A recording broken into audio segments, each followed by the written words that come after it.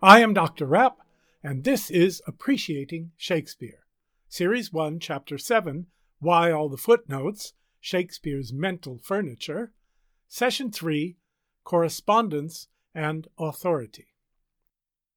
In the first session of Chapter 7, I discussed the cosmic order, and in the second session, the human order. Today, I want to speak about the relation between them, which we can call the doctrine of correspondence. Then we'll look at the concept of authority, and specifically at Christianity and at Renaissance classicism and humanism. Related to the idea of universal hierarchy in Shakespeare's time was the doctrine of correspondence. According to this concept, every link of the great chain of being was analogous to every other link, every realm to every other realm, each microcosm to the macrocosm. As God is the master of the universe, so the rightful king is master of the state, the man of any family is master of his household, reason is master of the human faculties, the lion is king of the beasts, and so on. The harmony of the spheres is reflected in the harmony of the elements in creation, in the well-run state and household, in the harmonious ordering of humors and of reason and will, emotion and passion, need and desire, in a well-tempered character. Conversely, when the angels rebelled, hell came into being. Eclipses in the heavens portended trouble for men. The resulting war among the elements brought chaos in the form of storms, earthquakes, lightning descending to earth contrary to its nature, just as disorder in the Commonwealth brought civil war among men. Lucifer, rebelling against God, behaved like a nobleman rebelling against his king, a child supplanting his father, the desires of the blood overwhelming reason, a horse disobeying its human master, or a sparrow trying to attack an eagle. The last two images come from the play Macbeth. This governing idea of correspondence, expressed through the technique of variation, which I discussed in Session 4 of Chapter 4, made the whole universe into a treasure trove of living metaphors and poetic imagery to be mined by Shakespeare's fertile imagination. To take only one of thousands of examples of Shakespeare's use of the doctrine of correspondence, let's look at Friar Lawrence's speech about natural herbs in Romeo and Juliet, Act 2, Scene 3, lines 7 through 30. I must upfill this osier cage of ours with baleful weeds and precious juiced flowers. The earth that's nature's mother is her tomb. What is her burying grave, that is her womb. And from her womb, children of divers kind we sucking on her natural bosom find. Many for many virtues excellent, none but for some, and yet all different. O mickle, that means much, is the powerful grace that lies in plants, herbs, stones, and their true qualities. For naught so vile that on the earth doth live, but to the earth some special good doth give. Nor aught so good, but strained from that fair use, revolts from true birth, stumbling on abuse. Virtue itself turns vice, being misapplied, and vice sometime by action dignified. Within the infant rind of this weak flower, poison hath residence and medicine power. For this, being smelt, with that part cheers each part. Being tasted, stays all senses with the heart. Two such opposed kings encamp them still, meaning always, in man as well as herbs, grace and rude will. And where the worser is predominant, full soon the canker death eats up that plant. After giving the general structure of things, Friar Lawrence likens the qualities in plants to those in human beings. As the gifts in plants are medicine if well used, and poison if misapplied, so the gifts of any person are good and healing when guided by virtue, and destructive when guided by vice. The speech is in rhymed couplets to give a sense of quiet, orderly meditation to the friar's thoughts. The order of balanced pairs of lines in the verse recreates the order of balanced opposites in the natural and human worlds: baleful, precious, weed, flower, and so on, in a series of antitheses of the kind discussed in Session 3 of Chapter 4. In these antitheses, the idea of correspondence is implicit. But let's also consider the specific images. The earth is like mother, tomb, and womb. Plants are like children, infants, people. Their qualities are like forms of grace, residence, and human virtues, and their right use is like human dignity. Their wrong use is like poison, revolt, stumbling, vice, rude will, a worse or opposed king, a bad astrological influence, implied by the word predominant, a cankerworm, and death.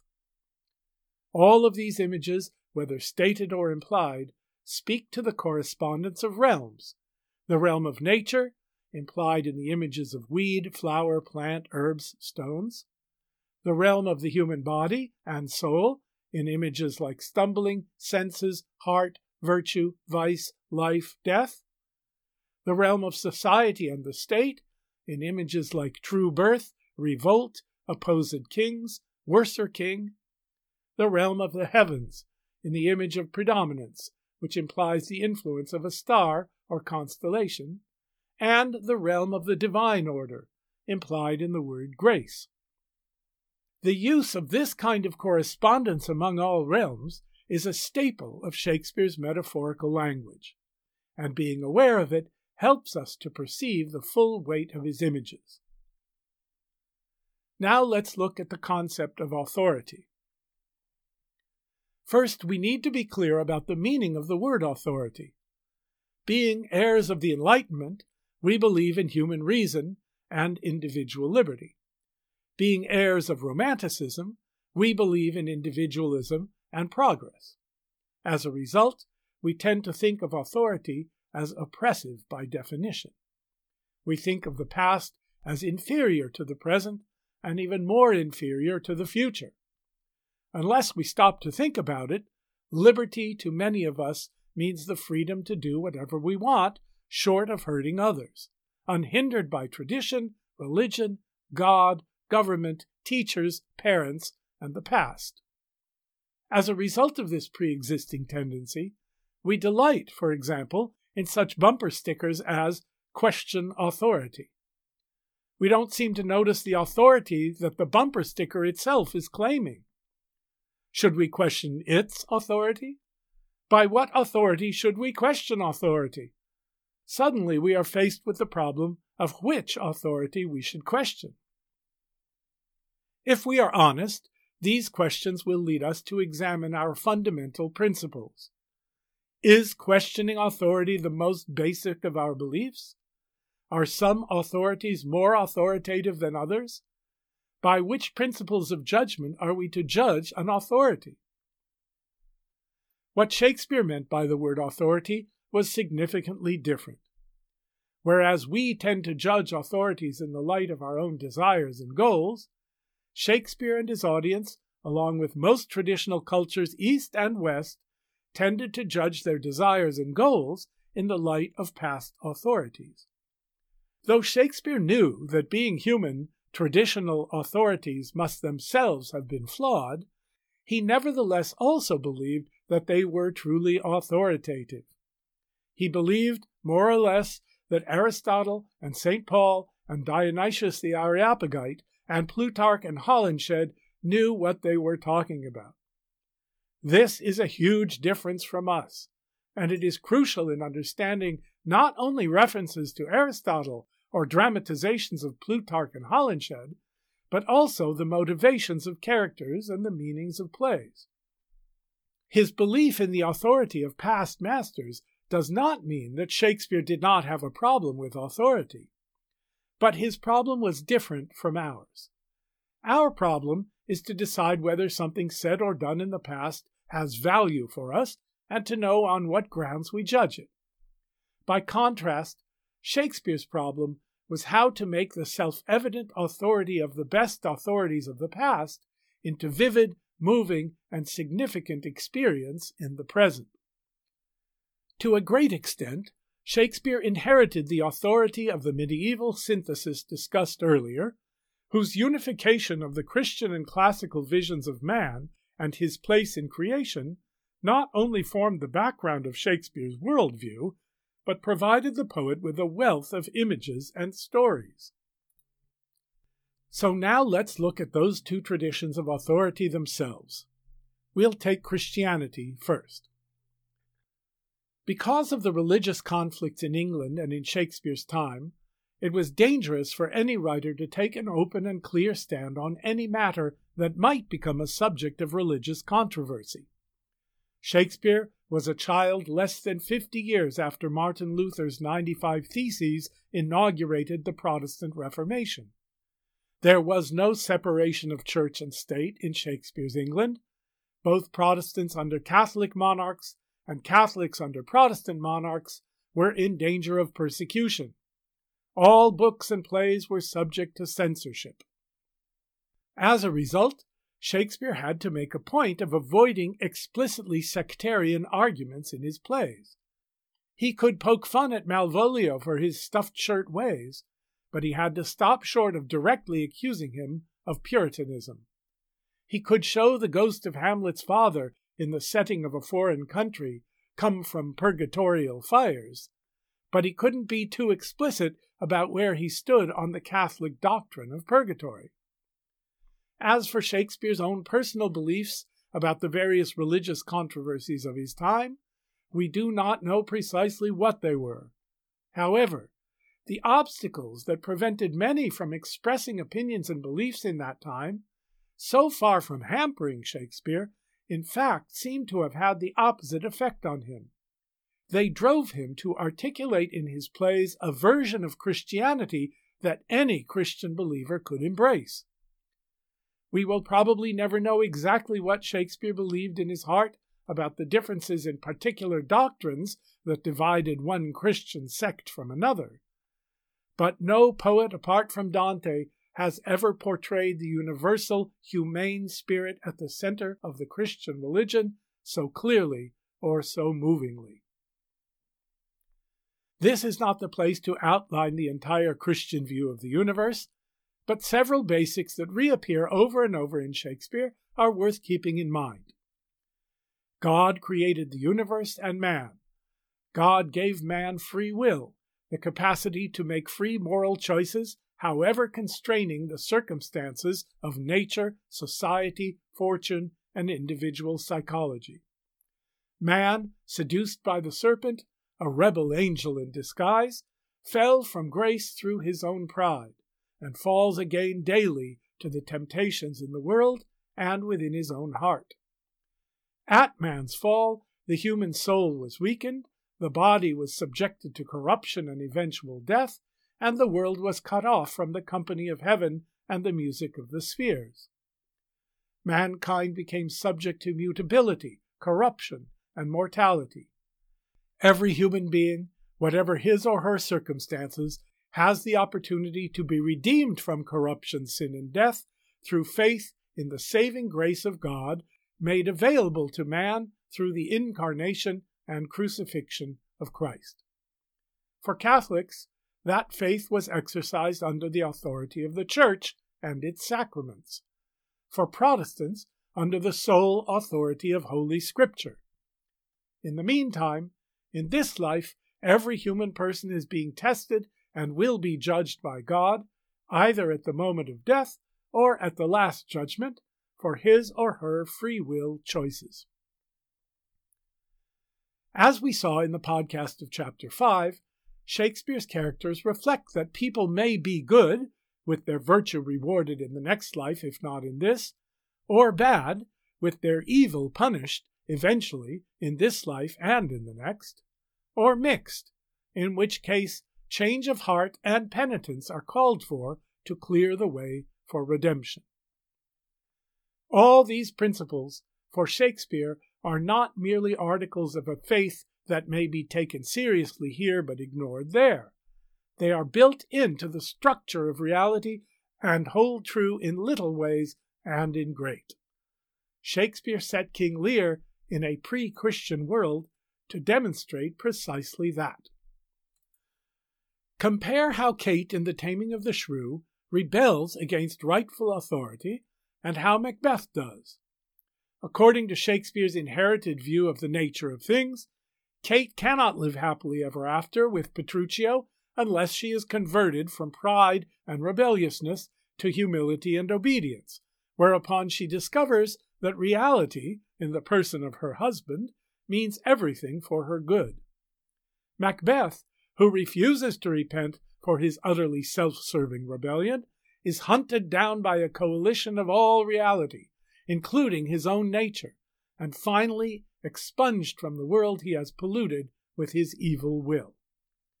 These plays are not, for Shakespeare, merely illustrations of abstract principles. They are not merely moral lessons. They are representations of the way things really are. And this remains true for all his plays from the first to the last. Hamlet may struggle to work out just what is going to happen to him in death, but there is no doubt in his mind that God exists and judges all souls. These are unquestioned givens in Hamlet's meditations. Of the four protagonists, who are also sinners, in Shakespeare's four greatest tragedies, Hamlet, Othello, King Lear, and Macbeth, we are explicitly meant to believe that two are saved and at least one is damned. Hamlet's readiness in Act 5, Scene 2, line 222, followed by Horatio's Flights of angels sing thee to thy rest at line 360, and Lear's Forget and Forgive in Act 4, Scene 7, line 83, and It is a chance that does redeem all sorrows that ever I have felt at Act 5, Scene 3, line 267 to 268, followed by Look there at line 312, enforce our sense that the spiritual progress of these men has been from benightedness to insight, from self-will to redemption. Macbeth is clearly damned as he explicitly chooses to be, and Othello, choosing to throw away his soul in a final act of pride, will certainly be damned unless he is granted by our imaginations an exceptional divine mercy not expressible within the confines of the play. Now let's turn to Renaissance classicism and humanism. By Shakespeare's time, the Renaissance rediscovery of much of the art of antiquity had inspired new attention to the power of human reason in understanding the nature of man and society. Church doctrine, though for the most part not repudiated by the early humanists, underwent re-examination in the light of human reason and classical literature. Much canon law, that is, the law of the church, was replaced by civil law, the law of the city or state. The arts of drama, poetry, music, painting, and architecture flourished. The value of educational preparation for the priesthood gave way to classical learning directed to secular careers. Figures associated with this resurgence of human-centered classical learning include the poets Petrarch and Boccaccio, and the Neoplatonist Ficino and Pico della Mirandola. It can be argued that the Protestant Reformation, the Catholic Counter-Reformation, the Enlightenment, and secular science all grew out of this movement. Upon Shakespeare, the influence of Renaissance humanism came largely through the influence of the great Christian humanist scholar Erasmus of Rotterdam and of his friend Sir Thomas More, who succeeded Cardinal Wolsey as Lord High Chancellor of England under Henry VIII.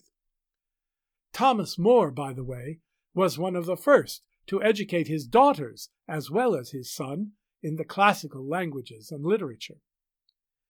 The commitment of Erasmus and More to the training of capable youth in the language and literature of the ancients fostered the foundation of many grammar schools of the kind that Shakespeare probably attended. As a result of this resurgence of classical learning, in addition to the basic teachings of Christianity, Shakespeare inherited a huge body of knowledge and belief from the classical world, that is, from ancient Greece and Rome, and the philosophical and literary traditions to which they gave birth. Just as the Romans traced their origins through Aeneas back to Troy, so Britain traced its origins through Brutus, a different one from the conspirator against Julius Caesar, back to Rome. Greek and Roman history provided not only stories which Shakespeare might dramatize, but examples of the lives of important and great men and women whose experience might shed light on the circumstances and attitudes of his own time and ours. For example, it would be hard to find a Shakespeare play that lacks a reference to something in Ovid's Metamorphoses, and Shakespeare based whole plays on Plutarch's lives.